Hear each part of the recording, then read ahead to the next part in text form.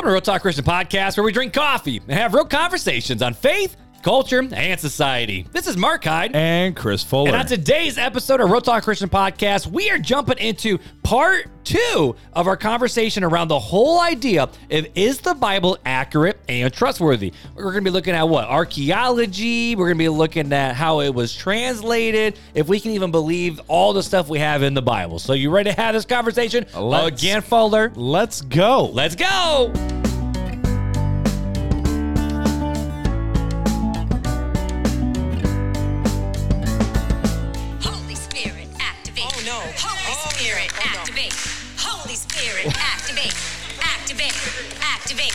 Holy Spirit, activate. Oh, no. Holy Spirit, activate. Holy Spirit. What? I'm stopping the intro music. What was that? We got to activate the Holy Spirit on this one, man. Holy Spirit, stopped the intro activate. music because I was so confused. Holy Spirit, activate. Oh, man. What, is that like your favorite Instagram reel or something? No, I just... What that sound? I don't remember what I was doing the other day. I was just sitting We're there. going to get flagged for copyright. And I was sitting there and I was like, I was trying to do something. Or no, Noelle and them were dancing or something like that. And I was like, all right. They're like, yeah, Jesus, all right. I'm like, Holy Spirit, activate. Holy Spirit. And I was like, come on. Oh, man, I could not remember what that was from. Because that's been such a hot like, TikTok sound and Instagram reel sound about like moms when it's like when your preteen talks back to you for the 5,000th time and today. so I'm like, what was the original video? And I looked it up and it was Family Feud. Family Feud. And this, poor Steve Harvey. This crazy white chick is just doing this dance and Steve Harvey's looking at her like, he's like, what's the top that's 5? not And how she's this like, works. Hold on a second. Holy Spirit. Holy Spirit. Like when I first saw the actual video, I'm like, y'all know that's not how this works, right? That's the worst theology I have ever heard. Yeah. I mean, no. Granted, the truth is true. Holy Spirit, activate. But I mean, let's be honest. Not in the way that she was trying to do it. Every person who believes in Jesus has been baptized in the Spirit, and He's working you to push you closer to the You mean Father, there's not not to a- win 20 grand on Family Feud. They're not a secondary Holy Spirit activate? After you sing the Holy Spirit activate song? Shoot, if I get on Family Feud, I mean, I might have to sing that too to Holy get that Spirit. 20 G's, baby. Holy Spirit activate. You know, after today, you're going to have Family Feud stuff on your Instagram and Facebook. I know, 24/7. No, seriously. Because Zuckerberg is watching. So He's watching. it's hilarious. So Brandon Soche, if you don't know who Brandon Soche is, go back to the Brando! season 1 he was on. Does Brando still listen? No, So I can make fun of him and his Cajun-ness on the show? I don't believe he does. Bro. But Bruh. Actually, does he even do his Abba Father podcast anymore? I don't think so. But anywho, I'm gonna look. We were talking about sermon That sounds graphics. weird. Remember I was telling you about sermon graphics? Oh, yeah. Mm-hmm. And the very next day, I screenshot it and sent it to him because I'm scrolling through Facebook and here's a website advertisement for sermon graphics, like the sermon graphics bundle. And I screenshot it and I sent it. I said, Zuckerberg's listening again. So they haven't had their last episode since March 12th. Wow. With Papa Soche. Papa Soche was their last. Papa Soche was a episode. rolling stone. Wherever he laid his hat was his home. When he died, all he left us was alone. Wow. I got muted. That's a lot of fun to have that power. You've never heard that? Papa was a rolling stone. Nope. It's an old 60s, 69. I know Johnny used to work on the dock. Sitting on the dock of the bay. No. That one? No. Is it Johnny or Tommy? Johnny used to work on the dock. Union's been on strike. He's down on his luck. It's tough. So tough. And then wait, baseline.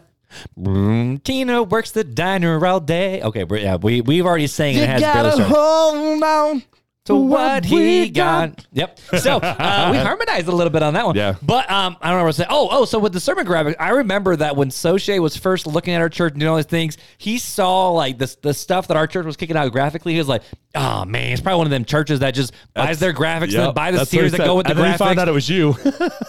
Nah, Brad, we just have someone who knows a little bit about what they're doing inside of Photoshop. So that's just what we got. Markhyde Creative, not sponsored.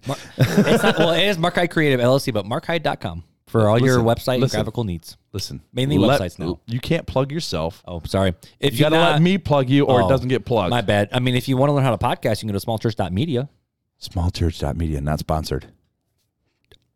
Holy Spirit Activate, not sponsored. I have no idea how to say that is. Dude, okay, so we are officially in fall. I mean, technically, it's not like real fall, like astronomical fall. It's meteorological fall. Right now, at time of recording, it's not. But the time you guys are listening, but it is fall. Do you know what's happening tomorrow? Start Notre Dame football. We're going to prophesy that Notre Dame Hail Notre Dame. They might not win, but they're not going to get the butts kicked. No. I want them to dominate the Ohio State. Okay, I've had to listen to a person that goes to our small group in church, my church, Stacy Bainey. Oh, is she a big Ohio State fan? She's starting to listen to the podcast now, so I'm going to call her out. Stacy Bainey is a huge Buckeye fan. No, she's not. I liked you, Stacy. And I liked you and Michael a lot. And you know what? I just need Lord to answer a prayer here to put the Ohio State fans in their place. That's what we need. Like that's not what it is. It's not so much the fact. I mean, I want to see. I want to see Notre Dame win. I'm calling down. I love the Big Ten. Oh, I'm calling down the Holy Spirit. Shut down the Ohio State fans. They're obnoxious, bro. I'm totally doing I'm going to do an Instagram reel tomorrow with the Holy Spirit Activate of me going, Holy Spirit Activate. Right at the beginning of the game? Yeah, you got it, bro. And then make sure to record it at the end to see if you won or lost, and then that's where the joke comes. Holy Spirit didn't activate this one. Oh, that would be a great reel to because it'd be great if it won. That'd be a great cut. They'd be like, hey! Holy Spirit Activate. And then if you lost, it's like, dang it. Apparently you didn't pray hard enough there, boss. Yeah. But, dude, it is football season. It is. I haven't planted my yellow mums yet, but I always plant yellow mums. Janelle is going out to Aldi tomorrow. They have a special right now. Shut up. 8-inch mums for $3.99. We're going out to get a bunch tomorrow. $3.99, bro. Hey, Siri.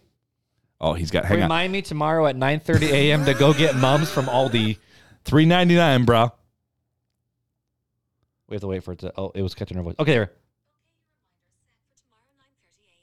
there we go. We're going to get some yellow mums. Because part of Notre Dame tradition is you got to get the yellow mums.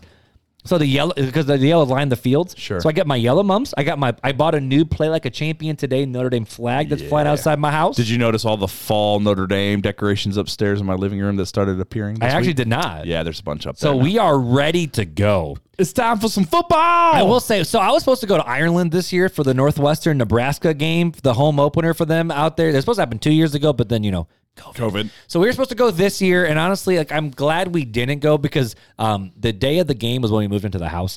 But so Devin and I, my buddy Devin, who's a huge Nebraska fan, I'm a big Northwestern fan. We watched the game. Northwestern won in Ireland, and the best part is I accidentally saw the score before the game started because we watched it 2 days after. The game happened on Saturday. We didn't watch it until Sunday. We didn't watch it until Sunday. You already knew you were going to dash his hopes. Yeah, so I walked in knowing we were going to win. Faked it the whole way. Did you fake it? I did. He had no idea. I started talking a little crap about 6 minutes to go. Because it's kind of like with the Bible, we know how it's going to end. He's like, I bet what happens. So I bet you in 6 minutes left of the game, this is going to happen. Well, I didn't know how it was. It's kind of like when you read the last part of the Bible. It's like we know Jesus is going to win, bro. So all the crap we're dealing with, we know it's going to be all right. Or at the end of a book, you realize how it's going to end. So all the parts is how do you get to the end? But you have a sense of security of no matter what happens, we win. But you should have been like, man, I'm really praying at 6 minutes to go that we pull off the win. Holy Spirit, activate! And then I wasn't ready for that. And then just watch Devin be like, "How?" I will say though, we watched. So he recorded the game right because he's got YouTube Live or whatever the YouTube version is. Right. We fast forwarded every commercial, and then at halftime we went and got more food. And then we went. We did not watch a single commercial that game.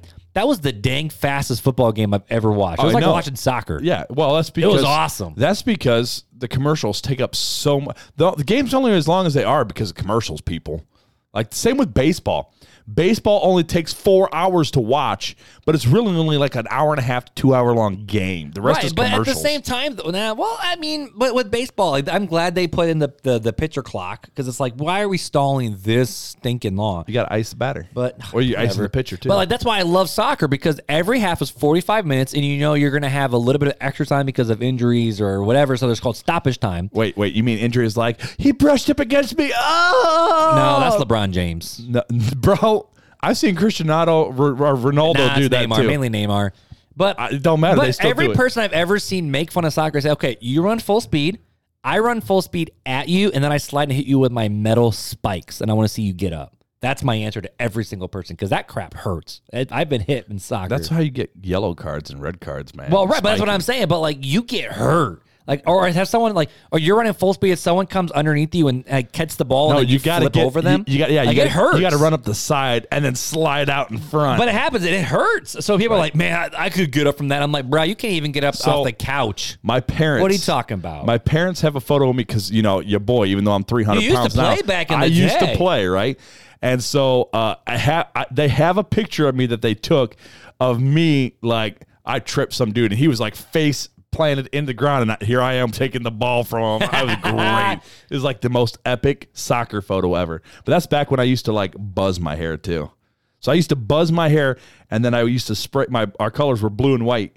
And so I would spray paint You my were hair. that kid. Oh, yeah, man. All out. I want to see this picture. I don't believe it. I need to I'll see get it this. from my parents. Put it in the I'll get Facebook group, bro. Next time I go to my parents, Put it I'll in have the my mom pull Facebook it group out. because that is brilliant. It's awesome, bro. That is awesome. But I love watching soccer because I love the game. But literally, you have 45 minutes and then maybe like 3 or 5 minutes stoppage time. Sure. No commercials, no stop and play. You just go. Football, You got 40, 45 seconds between plays, which obviously you have to go to the line. You got to set the play. You got to call a play. So that doesn't bother me. It's like basketball drives me nuts when it's like TV timeout. Yeah, What? right. That's why I love college basketball. I mean, college basketball has TV timeouts too, but They all do. Still, man, but like soccer's the only one that does not have TV timeouts, and it's glorious. All right. Yeah. But So let's move on here from our no, our I got sports. opinions. I got opinions. You keep your opinions to yourself. I'll keep my opinions to myself. All right. So tonight we're not drinking. Well, I'm not drinking coffee. I have switched over to tea because I drank the rest of my coffee. You legit pre-gamed. You drank your coffee and then made tea. You yelled at me for not pre-gaming last time. So Mark Hyde is drinking still the Jared's Jams and Josh's Java that we were talking about last week. Go check it out at I will say, if you leave it on the coffee warmer jaredsjams.com. for like an hour and a half, 2 hours, like not we a did, good. it settles because of the velvet. Because of the chocolatey velvety. So this is one where you want to brew it, you want to drink it fast. Yes, do not bring let it sit. fresh. Don't let it sit because of the velvet, all the sediment settles to the bottom. If you get a good carafe that you can seal it and you can shake it, then it'd probably be all right. And the coffee is phenomenal.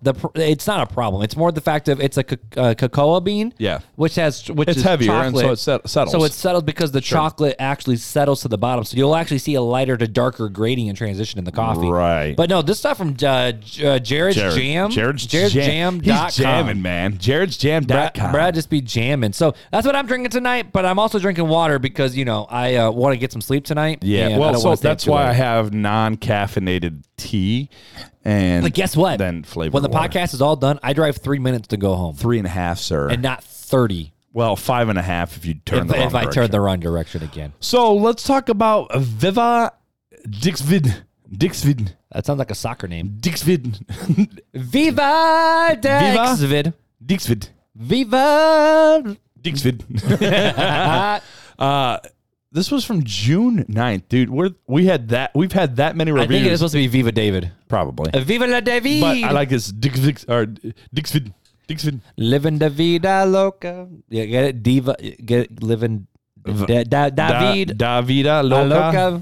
Okay. He's a crazy David. Wow. Oh, 2 college students back to back. We are. Yeah, it was. Nice. One on June 6th, one on June Nice. 9th. Awesome podcast, 5 stars. It says, hey guys, my name is David. I'm a college student at a Christian college in Texas. But I don't know which one. But I've been having issues with a lot of topics in identity. I started working at a warehouse for a summer job, and I have been listening to 2 to 4 podcasts a day, mostly real talk on Spotify. Whoop, whoop.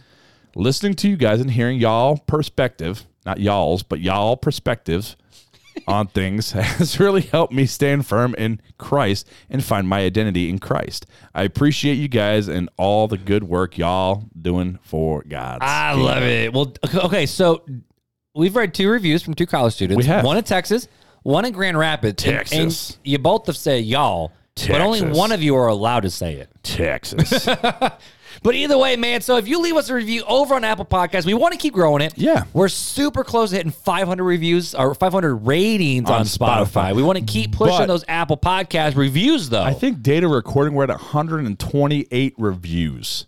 which is not enough On people. Apple Podcasts? On Apple Podcast. 128, I think, is what I Last saw. time I earlier today. checked, like C.A. Robertson has like 10,000. So we I'm need to just step it up. saying, you guys are really laxing on Y'all, your Apple. y'all guys. Y'all 128 people. 128 See? reviews. Look, see, I do my research. Which thank you for sometimes. all of you who have left reviews. Thank you. We don't want to But just 120 discredit those. Bro, we had 27,000 downloads last month. I know there's more than 128 people listening. On Spotify. So I don't care. Get over to Apple iTunes and leave a 489. We review. have 489 on Make Spotify up a right now. username. Say Fuller. seriously- Fuller likes cacao beans or something like that. Just use some random name. I don't really care. But leave us a review because it helps us get into the ears of other listeners, not just on Spotify, which we're doing very well, but on Apple iTunes And all the other places. and all the other peeps. I All love the it. y'alls. But so David, Aviva La David, make sure you hit us up. Send us an email. you, We're talking David. podcast@gmail.com. And Janelle will get you a mini swag bag. She's And- all for it, man. And you know what the best part Every about the mini Monday. swag bags are? Number one, we have Janelle. Number two, you get a package with our freaking faces on it. You could actually cut it out and frame it, man. So one of my clients I'm working with, they were talking about how they're going to ship things and get custom boxes, and I'm like, no, just get custom tape for your boxes. That's cool. I'm like, Yep. or if you do small things, let me show you what we do for the podcast. And they were like, what? You could do this? I'm like, dude, my co-host just texted me and said, I'm doing this. You cool with it? I'm like, it was already bought. This is awesome. It was already So bought. you get a bag with our faces on it. It's us in my old kitchen. We missed that kitchen very We do. much. You know, we need an updated photo we here do. soon. We need to hire. You know what? We have a listener who's a photographer, professional photographer down in Warsaw. Ah, nice. What's homegirl's name? I don't know, but reach out to us. We need some help. You want to help and donate some time and talent to the podcast? Well, I was thinking we paid her.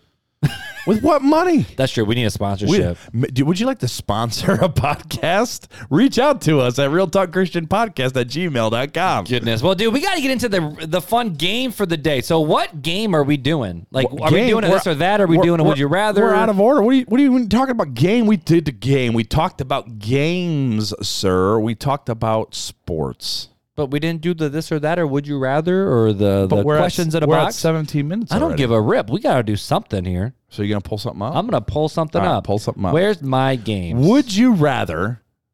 Where's all my games? Would you rather not have a computer or not have a phone? I'd rather. I want my computer. Yeah, you can do a lot more with a computer. You know, it's wild. I was like reading the other day about like the power of these computers and like how much money people used to spend on these computers that did like jack squat. Oh, no. It's the Chandler Bing episode he's in all of them. But on Friends, where he was talking about this new computer that he got, and he goes, it's complete with like this much RAM and this hard drive, and this and this and this and this. And they're like, a laptop. He's like, oh, you guys can do so much stuff with that. And he goes, what are you going to do with that? He goes, probably just play games. Like, Dude, you don't realize. So just think of Windows 95. We're not even going to go on the Wayback Train. Just the Windows 95. 95. Which is Wayback Train for you. But I remember 95. We had 95s. We had 98. We had CE. Windows 95, all right? Think about how much memory those floppy disks I mean, had. it was like megabytes, right? The 3.5-inch floppy disks. Man, I remember when a 2 gig flash drive went on sale for $20. I bought 3 of them. Dude, I remember. I bought 3 of them. I remember when I saw the first 100 megabyte thumb drive. And I was like, bro, that's a lot. You're old. 100 megabyte. Not gigabyte. And now our megabyte. phones have hundreds of gigs. And Now I've got 256. No, I just spit. 256 gigabytes just on this iPad. and your iPad is more powerful than the old computers. Like, it's wild. I've got like 500 on my phone. Like, it's wild. Okay, so Yeah. here's a fun question for you. All right. Would you rather eat pizza every day of your life or never eat pizza again Never eat pizza again. instead of eating it on every day? Yeah. Really? Why? Because you're old and you can't handle dairy? That's you who takes the But think lactate about- pills, bro. That's true. I take lactate pills 'cause That's I'm not old. me. But think about it. There's like Alfredo pizza. There's chicken bacon No, so ranch pizza. here's It's the thing. basically like a Here's the thing. sandwich. It's like a Bro. sandwich with just one layer. All right. I worked in a pizza joint for 9 years. I had my fill of pizza. But I'm good, here's bro. the deal. You worked at Pizza Hut. I know, but That place is nasty. but I made my own personal pizza. It's not like when you buy it. When you make it yourself, you can make it good. But I eat pizzas for so many days. Almost every day of the week, I eat some form of pizza. I'm pizzaed out. So have you ever been to the Lobber in downtown South Bend? No. It's a phenomenal pizza joint. have you ever So been I'd to rather eat pizza every day of my Silver life. Beach Pizza in St. Joe, Michigan? I've walked by it 100 times, Did but you I've never know actually gone in they there were and gotten rated it. the number one pizza place in Michiana? I just saw the little, Really? the Michiana Traders magazine. I've had Wooden Peel Number down in one. Breedman. I got sick off of it. They're not even close. Okay. Some listeners might hate this, but I actually love Domino's. Like, that's our go-to all the time at home. We eat Domino's a lot. Only the bread bowls. But Only the bread bowls, 65% bro. of people had said they would never eat pizza again. See, I'm right in the majority there, my good man. That's kind of a dumb question. That's also a dumb question. Would you always take a cold shower or always sleep an hour less than you need to be fully Take rested? a cold shower. I need my rest, or I'm grumpy.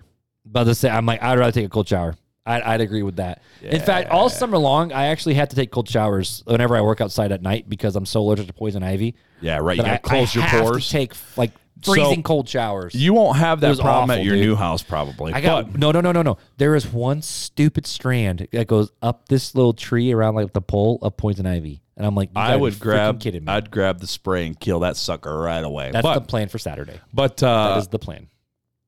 you know, I am with you. I can breathe. Like if people burn poison ivy, I like sweat. My entire body swells up just from the smoke. But I go get I'm with you. I go get steroid like so I get steroid poison shots, ivy. yes, steroid Ooh. shots, prednisone. Yep. But when you're working outside, if you're in woods, whether you know there's poison ivy or not, when you come in to take a cold shower, the best thing to remove the oils, Dawn dish soap. I remember you saying that. Bro, I lather that sucker up. I'm like, oh, Dawn. So basically, you turn into a duck. I do. You turn into a quack, duck. Quack, quack. I put on poison ivy block, No. and then I have a poison ivy scrub that I do in cold water. It is awful. None of that stuff ever has worked for me. See, But I get Dawn little dish- dots. Dawn dish soap, I've actually handled and picked up poison ivy, go into cold shower, wash with Dawn dish soap, and I never break out. There you go. There's your fun fact Fun to fact. start off the episode. 22 minutes in. There it is. Follow us at the time. So ready to jump into part 2, buddy? No. Okay. Yes. Well, that was an awkward. Ready to jump into part 2, buddy? Yes. Let's go. All right, start it off. Oh, I got to start. It's your episode. So, well, it's not my episode. It's my episodes. my bad. The last 2 episodes. The last. The Eternal Two-part. Security was you. That was me. Yeah. So this is mine. Anyway, so See, Joe, we love to go long on our banter. we've gone over some facts. Yeah, refresh us on what we did in part 1. So we talked about it being the most stolen book, the best-selling book, the oldest Bible being in the 4th century of the still intact Bible we have, text written over 1,500 years. The number of books in the Bible varies. We've talked about the how accurate is the Bible based upon the quantity, the quality, the authors. And then we also talked about how the canon was chosen by the church fathers. That was all in part 1 of this 2-part series. It can be considered It's a series. Yeah, once you have 2, it's a series. It's not So a it's trilogy series. yet. It's Yeah, not a trilogy. It's a series. We haven't done a trilogy episode series. Yes, we have. Did we do a 3? Paul Paul Lindgren, Lindgren. which is still to this date one of the most impactful. I know. Episodes we've had, which is awesome. Which was kind of weird because it was like horrible audio quality. You could hear my dog's like collar. Barking, you dropped a spoon in one Dropped of those the spoon. episodes. Yeah, it was like the worst. But yeah, it's still pretty popular. Now I lost my train of thought where I was going. That's awesome. Yeah, but it's a series. So this is this 2-part series. Yes. We've gone over these things. So if you have not listened to the first part of the series, Go back to part 1. yeah, just pause. All right, jump in. Pause. And now jump back in. There Okay, we go. here we go. Okay, there we go. Jumping in. All right, so Diving in, today we're going to going talk about the historical reliability of the scriptures of the Bible, the archaeological reliability of it, and was the Bible actually even translated correctly? That's a good question. Let's do it. It is a good question. I'm gonna come along for the ride on this one. I'm gonna hang out. Sure you are. My family group chat is blowing up my I iPad see that. right now. We're We're going to Kalamazoo on Labor Day, so they're all trying to figure out the plans. You got to learn how to put airplane mode on. Well, then there we go. Do not just let's just Sleep do mode? not disturb. There you go, bro. Boop. All right. So is the Bible historically reliable? Again, we're going back to Bible.org and the article, How Accurate is the Bible? So this is what they have to say on the historical reliability. The historicity of Jesus Christ is well established by early Roman, Greek, and Jewish sources, and these extra biblical writings affirm the major details of the New Testament portrait of the Lord. The first century Jewish historian Flavius Josephus, which I have his writings over there, made specific reference to John the Baptist, Jesus Christ, and James and his antiquities of the Jews.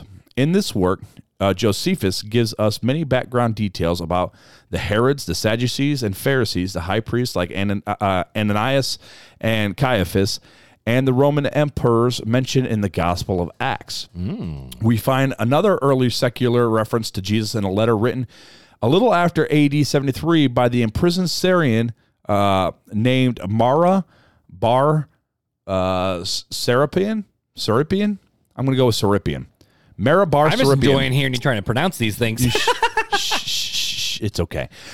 This letter to his son compares the deaths of Socrates, Pythagoras, and Christ. Other first and second century writers who mention Christ include the Roman historians Cornelius Tacitus in his Annals, and that other place in the life of Claudius. Suetonius in the life of Claudius, Lives of the Caesars, the Roman governor Pliny the Younger and his epistles, and the Greek satirist Lucian on the deaths of the Perigian. Jesus is also mentioned a number of times in the Jewish Talmud. So basically what you're just saying is there's a lot of actual historical evidence for historical Jesus. For historians and the historical evidence, Jesus is mentioned many and I want to make sure not just Jesus now, because people will argue this because the actual name of Jesus is Yeshua in Greek, and then in Greek we translate it to Jesus. Right. But the fact of not just because it's a common name too, it's Jesus of Nazareth. Right. The guy who started the Christian movement. Yes, right. That's who we're talking about. Right, yeah, because Jesus was actually Yeshua was a popular name. Yeah, it's like Chris. No, it's not like that popular, but it's like, Timothy. Semi-popular. You'll run into many of them. Tim. I agree. I met a man, his name was Tim. Tiny Tim. If you've watched Monty Python and the Holy Grail, you'll understand the reference. I have not. So the article goes on to say the Old and New Testaments make abundant references to nations, kings, battles, cities, mountains, rivers, buildings, treaties, customs, economics, political dates, etc. Because the historical narratives of the Bible are so specific, many of the details are open to archaeological investigations. While we cannot say that archaeology proves the authority of the Bible, it is fair to say that archaeological evidence has provided external confirmation of hundreds of biblical statements.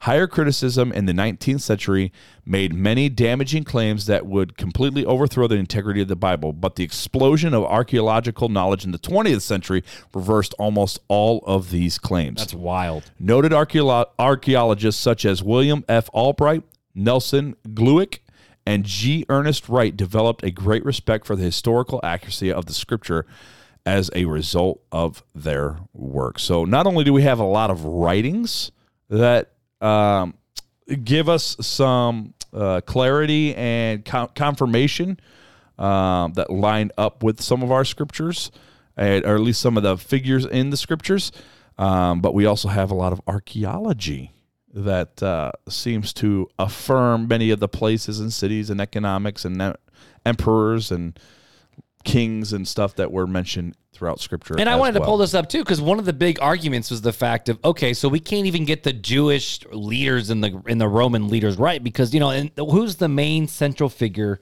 Roman world, in the crucifixion? Pontius Pilate. That's in the Apostles' Creed. That's in the Nicene Creed. Right. That is all throughout the New Testament, where the fact of Pontius Pilate was the one overseeing it with Barabbas. Sure. Washed his hand clean and said, go do what you want to do. But there was zero evidence for a Pontius Pilate in all of antiquity. Until recently, now there is actually historical, archaeological evidence for the specific Pontius Pilate that was in Jerusalem at that time. Right. And it's kind of wild to think about all these different things where we go, okay, historically doesn't make sense. Okay, we have writings to back it up. Okay, well, were those writings forged? Okay, well, you could argue it, I guess. Right. But until you start seeing actual archaeological evidence, if you that's wild. Like take Flavius Josephus, right? Right. The one he's got some weird writings though. He's got some really weird ones. Because of the influence of the Roman. He was a Roman historian. Well, no, he was a Jewish historian who but- wrote for Rome. But exactly. And so he tried to appeal to the Roman people and their mysticism. But he only has really, I can't remember if it's a sentence or a paragraph about Jesus Christ mentioning. I think it's just it's a little. sentence. It's really little. And John the Baptist was like maybe a paragraph. He just mentioned them, yeah. It's just a quick mention. Like people think, oh, Josephus, it's probably, he sits there and talks about the whole story. Like if you haven't ever read Josephus, it's good reading, first of all, because it helps you understand the cultures and the customs back of the day, even though most historians believe that he is accurate, but historians also believe he embellished some of the stories, right? Some of the stories, and that's why they go, well, I don't know. But seeing as how he just barely mentioned Jesus and barely mentioned John the Baptist, they tend to believe it because he didn't embellish it, right? He could have made it this flowery thing, but he didn't. He just kind of mentioned them and then moved on. Right, but history talks about it. The thing is, Right. there's historical evidence for all these characters and all these people and these things happening. Like, I mean, even in Ephesus, right? Because we talk about all the time where in Ephesus, we're talking about husbands and wives submit to your husbands, and husbands love and serve your wife, and kind of that mutual submission sure. aspect of that. That was groundbreaking because of like Well, it's anti-cultural back right then. because of the great what's what I'm looking for, the great library that was in Ephesus, and then the great like performance hall that was in there. So we're even seeing the Apostle Paul when he writes into that culture, he's writing into what the culture is actually speaking. And then the more we study these cultures, the more we see in Ephesus that historically the role of the wife was just to birth babies and basically make food. In that culture, yes. In that culture, no love, no respect, no honor, no nothing. Right. So we even see when the Apostle Paul and Peter and the other writers in the New Testament are writing against things in the culture, we have cultural things to back up even while they're writing. And a lot of times we don't want to point to those things. We look at like what is the beautiful things you brought here with Josephus and all these other writings. And I think we still have more to read about that. About archaeology, yes. But archaeology, but like even in the Old Testament with archaeology, we brought up places like Sodom and Gomorrah and like these pillars of salt of Lot's wife. Right. Well, we have found desecration in that area. Right. It wasn't until recent that we found the ancient city of Jericho that looks like it crumbled from the outside in. Right. Like things that the Bible actually talks about. We're finding archaeological evidence to support what is said in Scripture. It's not just historical evidence at this point now. Now we're actually having... Getting into the archaeological side of it. Right, the actual proof, right? So you have writings on it, and now you have physical proof as well to back up a lot of these claims. So yeah, let's dive into the archaeological I aspect. accidentally transitioned just real well. No, that one. we're just going to go ahead and... Noise. Noise. So... Is it archaeologically reliable? Is the Bible archaeologically reliable? So this article comes from ChristianAnswers.net. Okay. And they've got a lot more than what I have here, but I just wanted to bring some of the examples that they have, and then we can talk about it a little bit more. Okay. So the Elba Archive, the discovery of the Elba Archive in northern Syria in the 1970s has shown that biblical writings concerning the patriarchs to be viable. Documents written on clay tablets from around 2300 BC demonstrate that personal and place names in the patriarchal accounts are genuine. The name Canaan was in use in Elba, a name critics once said was not used at the time and was used incorrectly in the early chapters of the Bible. The word Tehom, the deep, in Genesis 1:2 was said to be a late word demonstrating the late writing of the creation story. Tehom was part of the vocabulary of Elba, in use some 800 years before Moses. Ancient customs reflecting the stories of the patriarchs have also been found in clay tablets from Nuzi and Mari. I've never heard this before. This is pretty sweet. It was pretty That's awesome, cool. wasn't it? So the next one is the Hittites, right? Yep. The Hittites were once thought to be a biblical legend until their capital and records were discovered at Bogazko, Turkey. So they actually found records, their capital and records in Turkey of the Hittites. Okay. So that's pretty cool. Solomon, and you hear this a lot, and actually now not just Solomon, but they question whether David was actually a real person too, King David. So Solomon, many thought the biblical references to Solomon's wealth were greatly exaggerated. Recovered records from the past show the wealth in antiquity was concentrated with the king, and Solomon's prosperity was entirely feasible. Not only that, King David was questioned until they recently just discovered, I learned this at the Creation Museum, they just recently discovered pottery with not just King David's name on it, but also Goliath's name on the pottery telling the story. That's dope. Yeah, right? That's really dope, Yeah. actually. So King Sargon, it was once claimed that there was no Assyrian king named Sargon as recorded in Isaiah 21. Because this name was not known in any other record, then Sargon's palace was discovered in Iraq. The very event mentioned in Isaiah 20, his capture of Ashdod, was recorded on the palace walls. What is more, fragments of the stela memorializing. Wow, I cannot talk. Memorializing the victory were found in Ashdod itself. That's wild. Yeah. That's cool. So King Belshazzar, another king who was in doubt, was Belshazzar, king of Babylon, named in Daniel 5. The last king of Babylon was, I can't even say that. You want to take a stab at that name? Nabonidus? Nabonidus? Sure, we'll go with that. According to the recorded... Nabonidus, because like Nebuchadnezzar, Nabonidus. Maybe. Sure. According to the recorded history. Fake it till you make it, baby. So tablets were found showing that Belshazzar was Nabonidus' son, who served as a corregent in Babylon. Thus, Belshazzar could offer to make Daniel third highest ruler in the kingdom, Daniel 5:16, for reading the handwriting on the wall, the highest available position.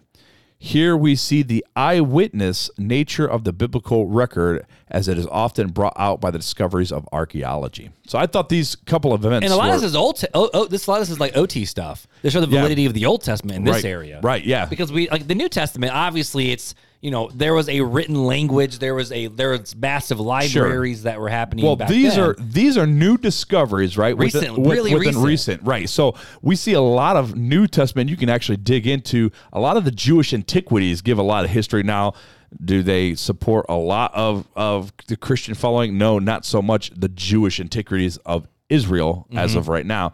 But there are Christian organizations that are out there doing the archaeology in the same places and are finding all sorts of discoveries, which is why they see, they find the, which they used to say there's no way that the Roman cross was a thing of crucifixion until they found the foot bone with the nail through it, which collaborates with the Bible. With the story, right. Right. But I think that was just discovered, I want to say 60 or 70 years ago. Oh, wow. So, I mean, there was questions about that until they discovered this bone with the nail through it with a piece of wood that was used by the Romans. You legit can't argue this anymore. It's just straight up like, okay, so they actually did do this style of execution. But there's discoveries like this happening all the time, and there's so much out there.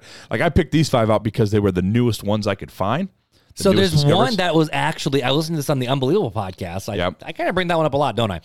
There's a new discovery of a cursing tablet where it mentions the name of Yahweh. Because before Yahweh, the first mention of Yahweh, like the word Yahweh, which is the personal name of God that the Jewish people use, and it's called something. It's on the pentagram. Yod-Heh-Vav-Heh. It's supposed to be breath. Like it's just like it's literally basically when you breathe, you're worshiping God. But they do not really say the name. They say Yod-Heh-Vav-Heh is how it is, because it's just actually 4 consonants. It's just 4 consonants, right? And if you hear the word Jehovah, that's also another translation of the word Yahweh.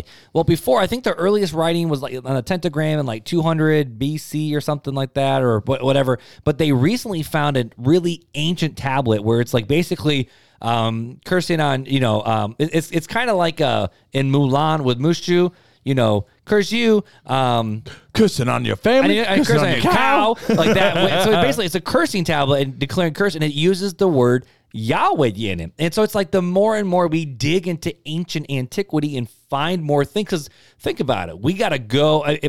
the ancient world was very different than what it was today when you Right. would just dominate, desecrate, build on top. Dominate, desecrate, build on top. Right. The farther down they dig, the more archaeological evidence that supports the Old Testament. And they have to, even in Jerusalem, right? They have to be careful on how far they dig because of the structures of the city above, because that's exactly what they because did. of They just because of built the new on top because of right. Herod's temple on there. Right. And there is a conversation to be had around what is actually happening at the Temple Mount, because the Temple Mount right now is the actual it was Herod's temple before that was Solomon's temple, but now it's the mosque for Islam. Right. And there is actual belief that there is a lot of things that are underneath that temple and down in the catacombs that is being destroyed that would validate a lot of it too. Supposedly, the stone on which Abraham went to so the story goes that the land that David bought, right? King David bought this land for the temple site. Right. And this was the place where, this is the Jewish oral tradition says, this was the place that Abraham took to sacrifice Isaac. It was the same stone up there. So this was the altar. And this is the place where Solomon built his temple, and then Herod eventually built his temple. And it is actually inside the mosque. And the mosque, that's what I can't think what it's called, the place of worship for Islam. Yeah, the mosque. The Rock of Ages, I believe, is what it's called. Like the building is called. I think it's Rock of Ages. But supposedly there's been... No, it's just the Dome of the Dome of the Rock, right. Yeah, so... we have the Golden Dome in Notre Dame, though, baby. But it's different. It's different. Yeah. The Dome of the Rock, keep going.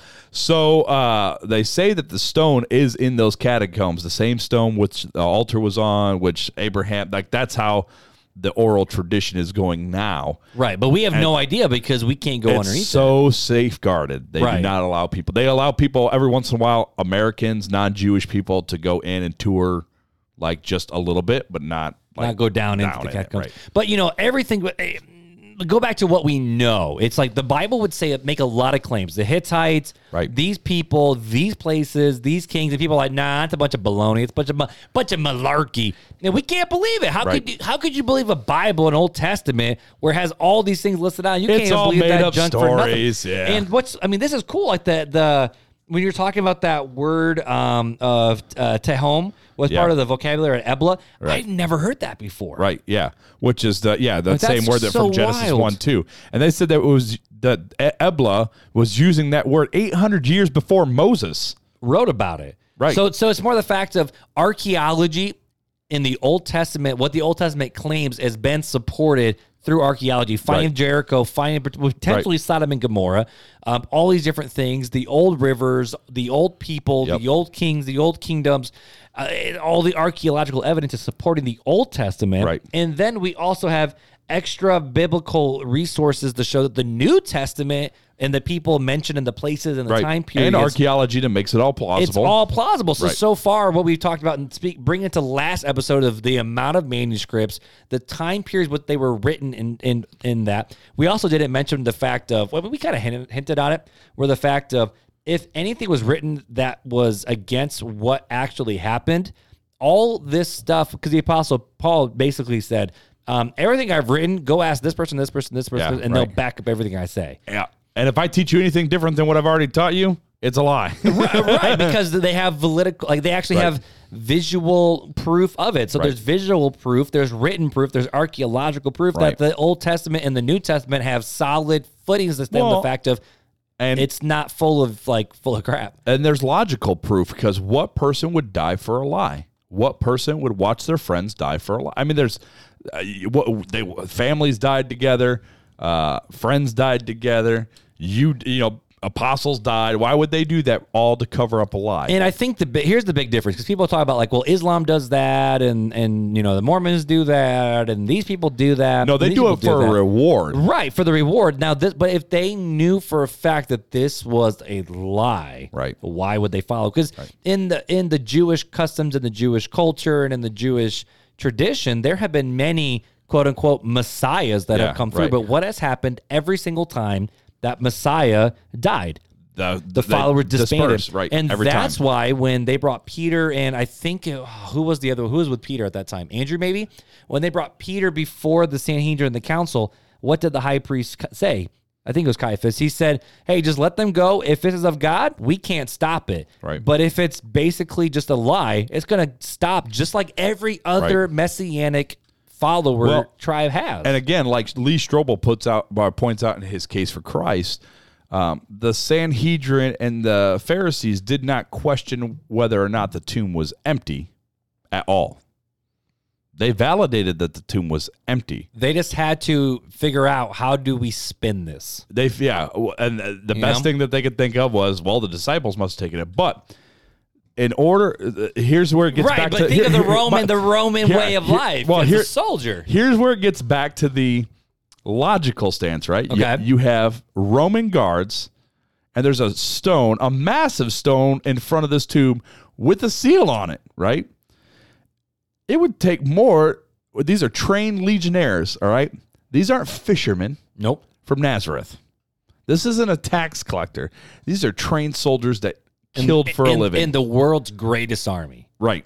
So to say that 12 men, or 11 men, I guess, because Judas wasn't there, could overtake them and roll away the stone and get the body out, it's not plausible, right? Right, because if these Romans failed at their job, like we see at Acts 16, right, they were going to be put to death. Yeah, it was a life or death situation. So when the Pharisees paid them off, the Pharisees paid them to have money to run. Yeah, right, exactly. Because they were going to die. Right. Because they did not fulfill their calling. Right. So I think, people was like, oh, they paid him off just to keep quiet. No, I really think they gave those guys money to freaking run. Well, right. Hide. Well, yeah. So that way they could live. I think that they... And to be quiet, too. They bribed... Well, it was a bribe, right? It was a bribe, right. Those Roman soldiers, and those I'm reading centurions... that, and I'm reading that into we're the text. speculating. But if you think about it, right? If them Roman soldiers took money to spin a story... But we know historically they would have been killed for what they did or didn't do, which is protecting something that they were told to protect. They would lose their life and be dishonored. It would make sense that they would take money and, hey, yeah, I'll take money so I can spare my life, because that's how the world works. Yeah, Matthew 28:15, where it says, the Roman soldiers reported what really happened at the tomb. The chief priests and elders agreed to bribe the soldiers to lie and say that they fell asleep at the job. That's not what Roman soldiers do, guys. Well, no, and they needed the money to run. Probably. So far in all the conversations we talked about that the archaeological evidence supports the Bible, specifically the Old Testament, with the old ancient locations and historically, we see a lot of historical evidence. We see the historically written accuracy as well. We see that the early church also loved and honored and upheld these traditions. But the big, I would say, rebuttal that you hear a lot today is, okay, so how do we know we don't have messed up manuscripts in today's day and age? Because you look at, let's just talk about the Mormons real quick, all right? Sure. So you got the Book of Mormon, which is the gospel of the Mormon. They uphold the Old Testament and the New Testament, but what they say is, since Jesus and the apostles, basically the entire church screwed up until somehow this one dude in America had a vision to get these shields that came down from heaven that told him the real things of what it's really all about to be a Christian. Then the shields just magically disappear, so no one can ever question him. Let's just talk about that for a minute.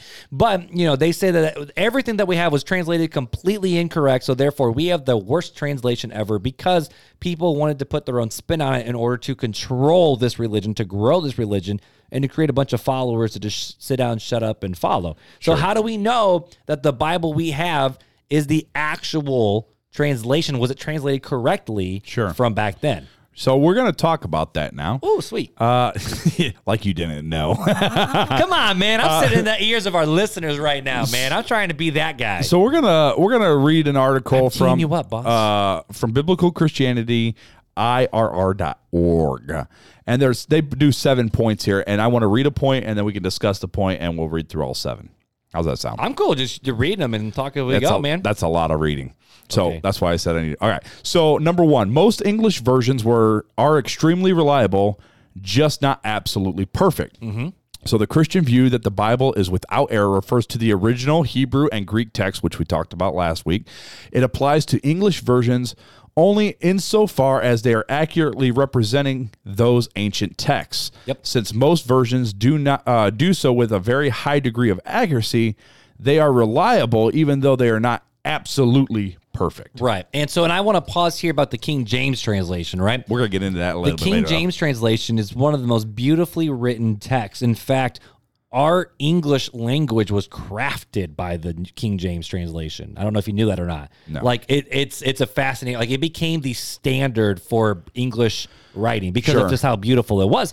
But a lot of people will say no, the inspired word of God is held securely in only the King James translation. And that is how God has perfectly given us a translation in English, to which even the translators of the King James says, yeah, we did the best we could with what we got. Well, And there's other good translations out there. This is just where we landed on it. so it's know? it's to the point. I read an article, and I don't ask me to quote it exactly. Quote but it, boss. Quote it. I will paraphrase what they said, and I don't even remember where I found the article at. It was somewhere online, but it said that because of the quality and the history behind the King James translation, the reason why they don't update it is out of tradition. That's why they came out with a new King James rather than updating the King James. Right. The new King James was the updated version, but they did not because of the historical value of the King James translation when it was released in 1611.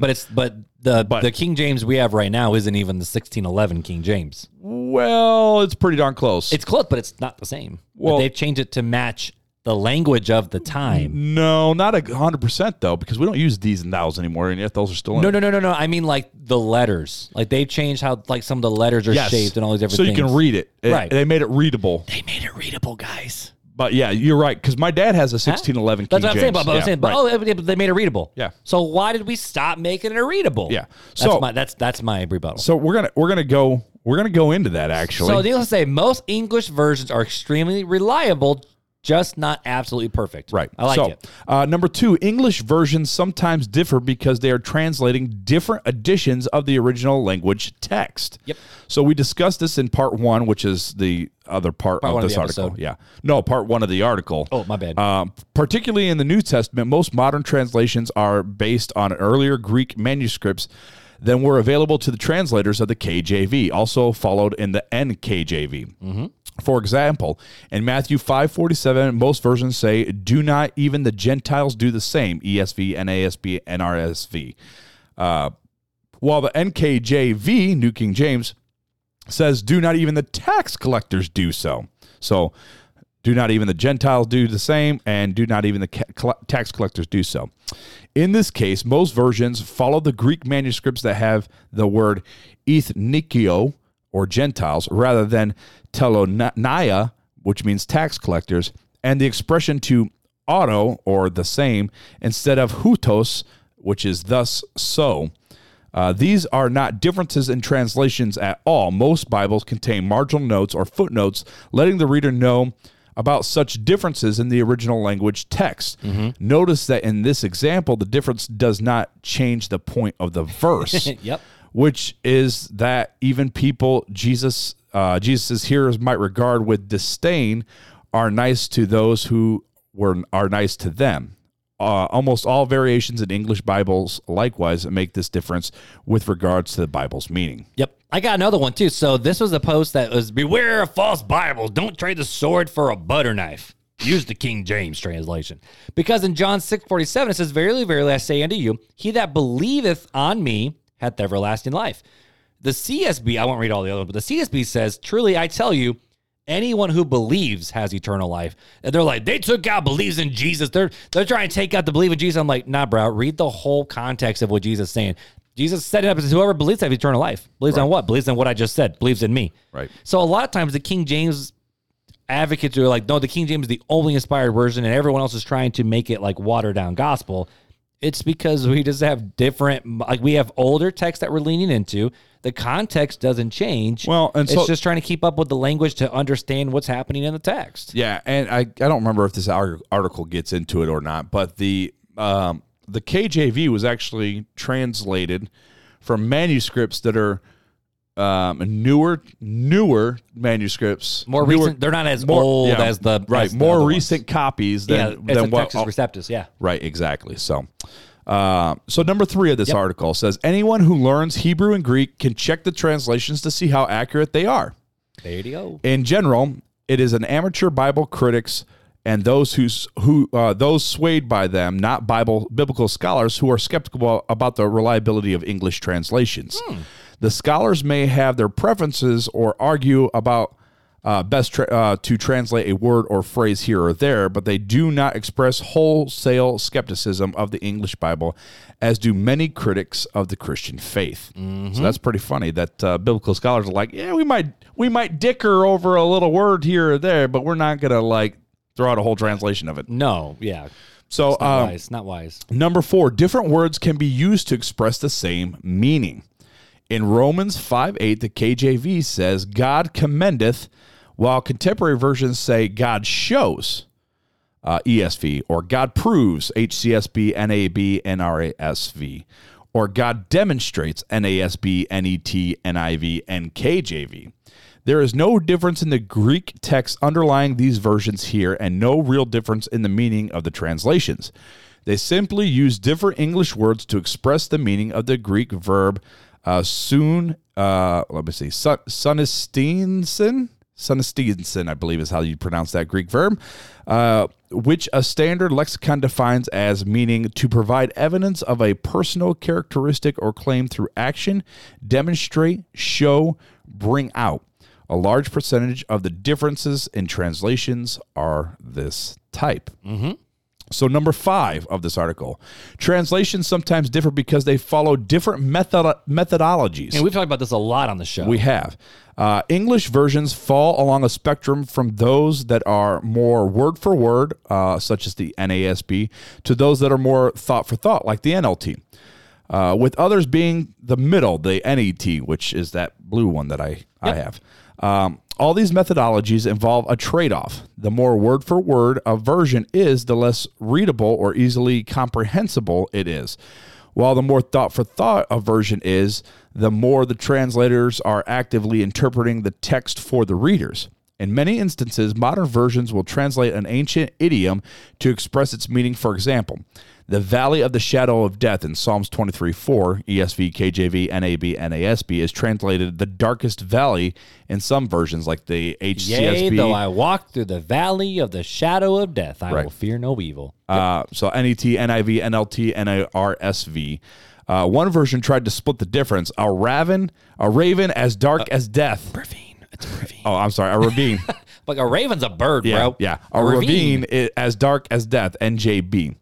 It isn't that one of these is right, quote unquote, and the others are quote unquote wrong. They are just different kinds of translations, each of which is legitimate in its own way. Yeah, and that's why we're big fans of this. And again, we're not sponsored, so we could say this. That's why we love the CSB. That's why I use it, because they call it the dynamic equivalence, where it's they want to be as accurate as they can, possible, but they want you to be able to understand the text. But so many translations, as you're reading, you'll see footnotes and say other manuscripts say this. Yeah, like my NET full notes version. It's filled with it. Here, this word is argued and translated this way, and here's the Greek word for it, and here's the definition of the Greek word. That's the full notes version. Because people who translate the Bible aren't idiots. Like, well, they're trying to make it readable for today's day and age. It comes back to the argument of, do you really believe that these committees, because most of these other translations are done by committees, that these are people that hate God and hate Scripture and want to deceive people?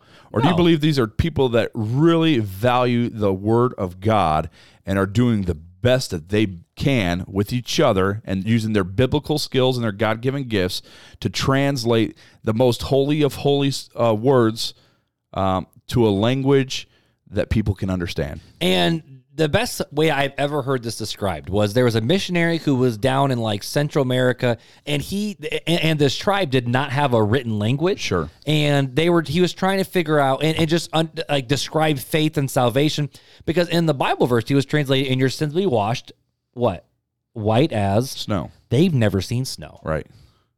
How do you translate that as white as snow? They don't know what the heck snow is. So how do you translate white? And then they were trying to talk about, like, I think it was like faith or grace, and they didn't have a word in their language to describe it. So they were trying to find anything in that culture to be able to correctly interpret so they can understand what it's trying to say. Right. You know, grace is grace, but grace is our word for it. It's not translated word for word or what the Greek definition of that word is. it's translated in a way that that person could understand it. Right, because in today it's a little bit different culture because we have phones, we have technology, we can see what's white as snow is. But think of if we have no snow, no tech. You're living in Texas, down in the desert, down in Texas, you're living down on the West Coast, El Paso, Texas, where you got little what are those little things that roll through the road? You're living down in Brownsville on the tip of Tumbleweed, Mexico. down in the tumbleweed. You're like, I don't know what white as snow is. You go in Texas, white as a brand new white T-shirt. Oh. That's clean. Think of a really dirty white T-shirt and you wash it, you bleach it. That is white. That's what Jesus does to your life. You're really white. You're really, really gross and you're dirty, but we can wash it and make it like it's brand new. That's all Jesus is saying is that washes white as snow. What does it mean? It's just clean. Right. Jesus washes you clean. You're a whiteboard now. He erased all the darkness off of you. There you go. That's kind of what it's trying to what it's talking about of different methodologies and trying to And what does it mean give a to go meaning of word what that for word word is. versus thought for thought versus, Yeah, exactly. phrase for phrase. Keep going, boss. So, number 6 of this article says, in a few instances, the meaning of the word was or is unknown or uncertain, right? So, especially back in the KJV, that it had... Case in point, what I was just saying. They don't have many... They didn't have many words they didn't know what the Greek word was, right? They didn't have anything to compare it to figure out what that Greek word was, so they translated it what they thought it was. It's like the Rosetta Stone with the Egyptian hieroglyphics. Right. Hieroglyphics. Yeah, they didn't know what any of that means. They had to use the other languages to try to translate what that... Until they found the Rosetta Stone. Right, exactly, yeah. So this happens especially when a word occurs only once in the whole Bible. In such instances, scholars either translate the word, spell it using English letters, or give the best guess. For example, the expression gopher wood in Genesis 6:14, KJV, ESV, and ASB. Is that the story of Noah? Noah, yep. Yeah. Gives a translation of the Hebrew word gopher, Gopher, because its meaning is uncertain. Though some modern versions translate it as cypress wood, NET, NIV, NLT, NARSV. Again, such difficulties do not interfere with the understanding the important passage as a whole. The boat was made of wood. It was made of a certain wood. That's what they probably should do. I mean, what else do we need? It was made of wood. They probably should have just left that off and been like, look, there's this word here, and we don't know what it means, so it's made of this wood. It's made of this wood. That's what they could translate it as. Hey, you know why they call it gopher wood? Because you want for more? Because if you're the gopher boy, you got to go for wood. You got to go for... Hey, Fuller, go get me some more wood. Go for wood. Go for wood. There you go. That's my dad joke. That's what it was. That's a really bad. Noah really was bad telling his sons, "Go dad for joke, wood." Let's just do this. Yeah, that was no. I wasn't ready. No, that was just horrible timing. Last one, boss. All right, number 7. So number 7, and then we can start working on landing the plane. Good. Check out of the bathroom.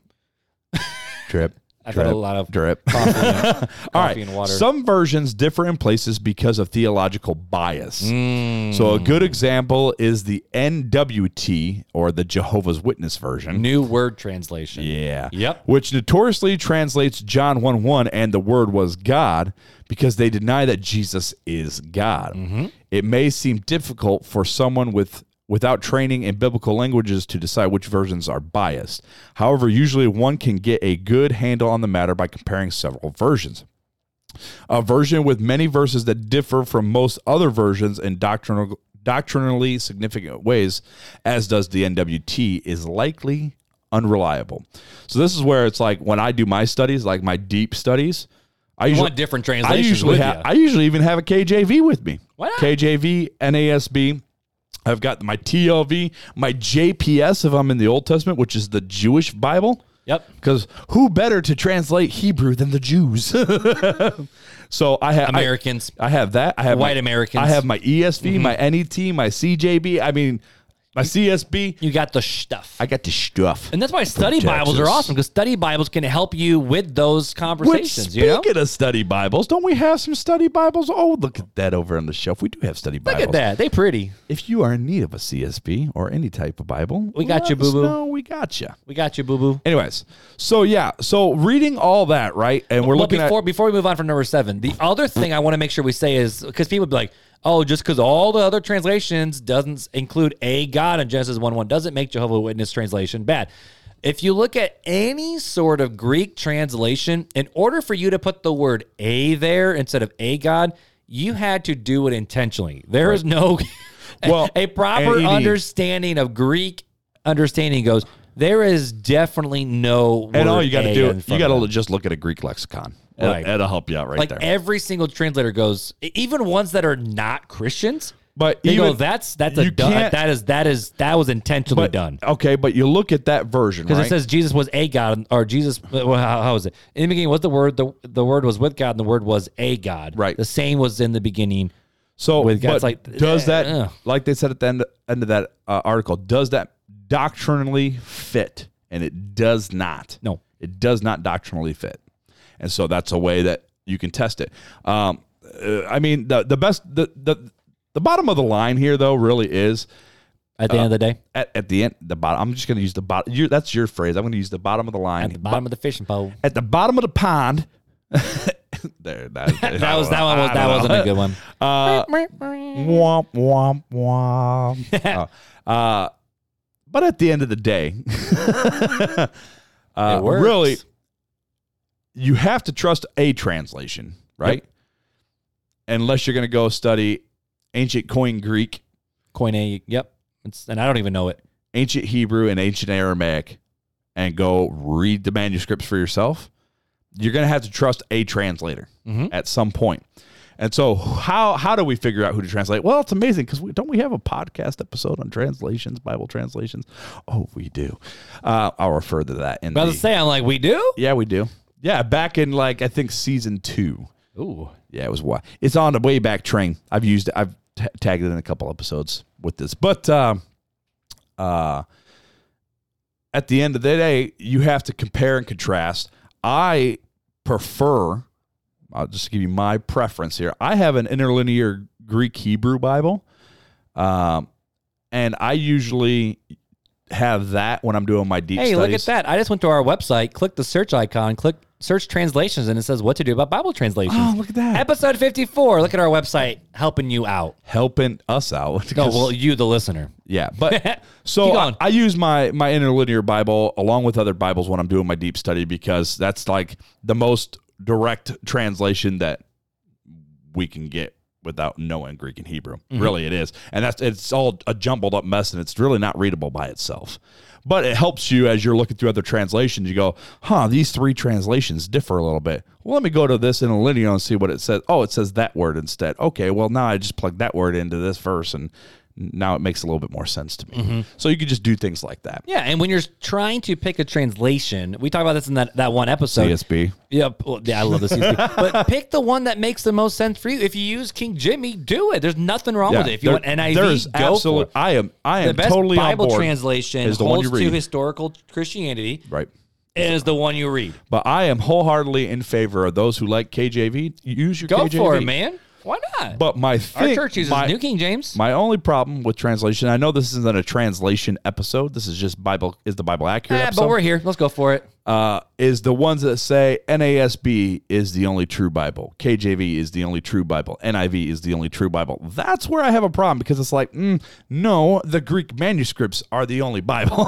Right. And these are translations of that. These are the translations. The inerrant word of God is the original. And I'm not talking about the copies that we have, but the original text. That's the inerrant. OG. We have copies of that. And thank goodness for the faithfulness of all those Christians who made copies of the original manuscript. Their lives Because for those scraps. if they didn't understand something or they made a mistake and another translator or scribe caught it, they put a little note by it. They didn't change it. They just put a note by it. And that's how we have all this. And then now we have all these 30,000 manuscripts that we can compare and go, okay, this one, yeah, it's a little different, but it has a note here.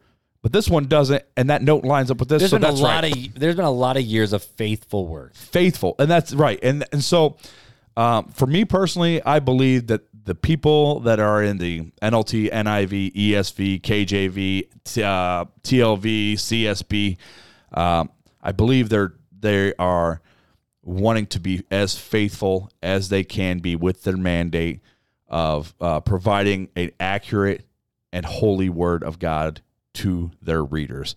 And if you look at the front of your Bible, every Bible has what they're like.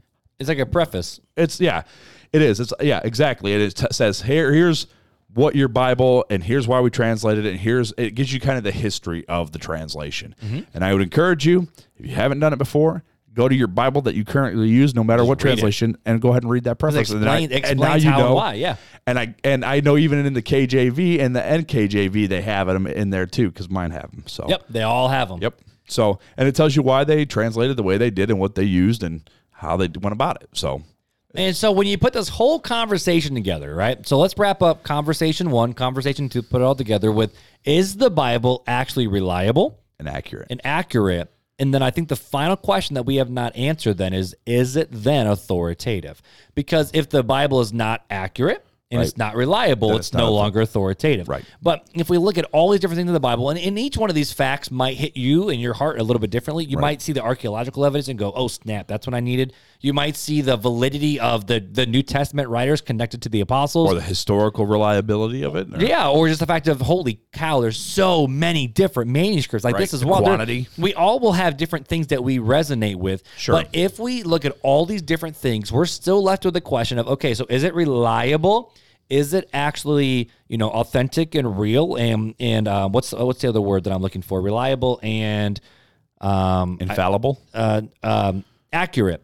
Is it accurate? Is it trustworthy? Is all these different things? Is it inerrant? A scripture. There you go, inerrant. If it's all these things, then you have to wrestle with the question of, okay, is this what I'm going to believe and proceed down, or is it not? Because a lot of people, when they have questions about, and the reasons why they leave Christianity is often the problem of suffering, the problem of evil, their kind of personal experience of things that they've gone through, or they've watched other Christians. Like, that's what a Christian, I don't want to be like that. But when we're looking at what the Bible is, inside of the Bible, it contains the text that talks about Jesus's life, death, burial, resurrection, and soon will become again.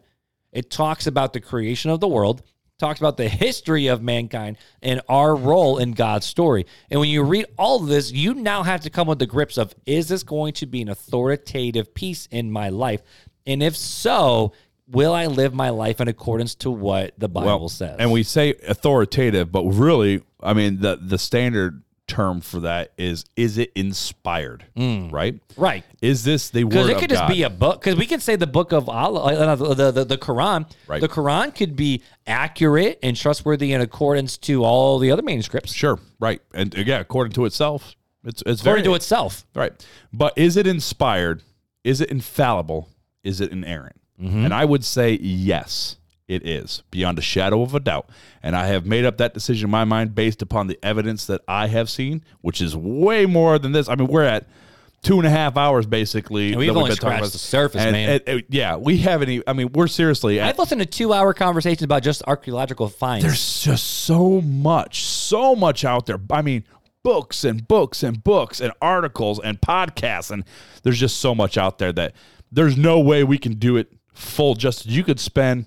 Well, the people have. They spent their entire lives going through this on just 10 years. On just contextual criticism, or textual criticism. Yep. Or on archaeology or biblical accuracy. I mean, people have spent their entire lives and careers searching this stuff out, believers and non-believers. Yeah. And I see there's a common pattern to those who have really put forth the effort, and this is who I brought you some today that have actually put forth a career of effort into these things, and they all come up with the same conclusion of, yes, it is accurate. Yes, it is infallible. And yes, it is inspired. So then the question is, what do we do with it? And I think that's the question we need to leave you as a listener with this show is after listening to these 2 episodes, the question you have to wrestle with is, okay, this is what all the evidence point to. Do I believe it? Will I believe it? And will I submit to the God who is behind it? I think that's kind of the question that you have to think. The questions and the questions you have to think about. And that's not questions we can answer for you. You got to answer that within yourself. So yeah, I think that's a good place to land it. I like it. We're gonna land it with a question. We're gonna land it with a question. Yeah, just land it with a question. I love it. All right, man. Time for Fun Facts with Filler.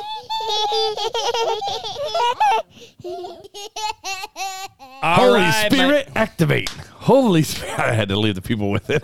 Holy Spirit, activate to make sure I don't pee my pants because I got to go. Trip. So wait. What's this? I love you and hate you all at the same time. And it's kind of yellow too, isn't Oh, it? jeez. Come on now. Look at that, bro. All right, my brother. What is the fun fact to end this glorious episode on and send these people on their All merry right, day? the fun fact of the day. Did you know that the Geneva Bible was the first to have verses? I'm sure you knew that, but I'm sure I've heard it, but I So- mean, if you would have asked me, I wouldn't have been able to tell you. the That's pretty Geneva dope. the Geneva Bible was also the first to include verses, commentary, footnotes, and cross references. Huh, okay. King James VI of Scotland disliked these additions, calling them seditious. He particularly disliked that this translation and notes directly challenged authority, including the divine right of kings to rule over men. He banned the printing of the Geneva Bible in 1611. The same King James would go on to become the namesake of the King James Bible as he commissioned the translation. So knock out the competition. And so basically, because the Geneva Bible basically said that no, king isn't over man. Right. He's like, God's nah, over man. Yeah. which might say something about the King James translation too. Did you know? Well, he Fun just fact. commissioned Did you it, know so. that King James himself? This is kind of funny. Maybe not. We'll find out. You know, he was gay, What? I did not know that. and Are the you Bible sure? openly like goes against homosexuality. He did it honestly just because of uniting the like Yeah. literally he did it Well- as a political move. I'm trying to remember. Was the KJV, wasn't it partly, they used part of the Latin Vulgate to translate it too, right? I think so. It was like a It used to be mixture. the authorized version. This was the Right. one that the church. It was mainly for the Church of England because in the Right. Church of England, the king rule. And like if you actually see in the Westminster Confession, Right. the rule of the king was to make sure that if anyone went against the orthodoxy of the church, that Right. they were committed, like they were ruled to basically punish, Right, to sure. protect the orthodoxy. So Reformed theology, in and of itself, and ancient customs and cultures was basically a version of English nationalism or German nationalism or Not whatnot. in its early days, though. Not before. No. Read Luther, man. I did. He 100% believed in the king overseeing it all. I don't think so. Yeah.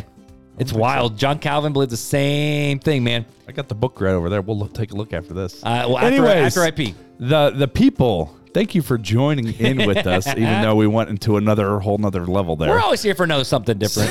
So check us out on Facebook. If you've not joined our Facebook community group yet, go do that right now at Real Talk Christian Podcast Community. You can also just go to our page on Facebook and hit groups and join that way as well. Check us out on Instagram. We have a Twitter. We don't ever use Twitter. Just like Parler. We have a Parler, but I haven't checked Parler since, I don't know. We have a forever. Parler? We did. All right. Back in the day. But Look at that. check us out on We're literally YouTube. everywhere. Check us out on YouTube. Hit that subscribe button and that bell notification.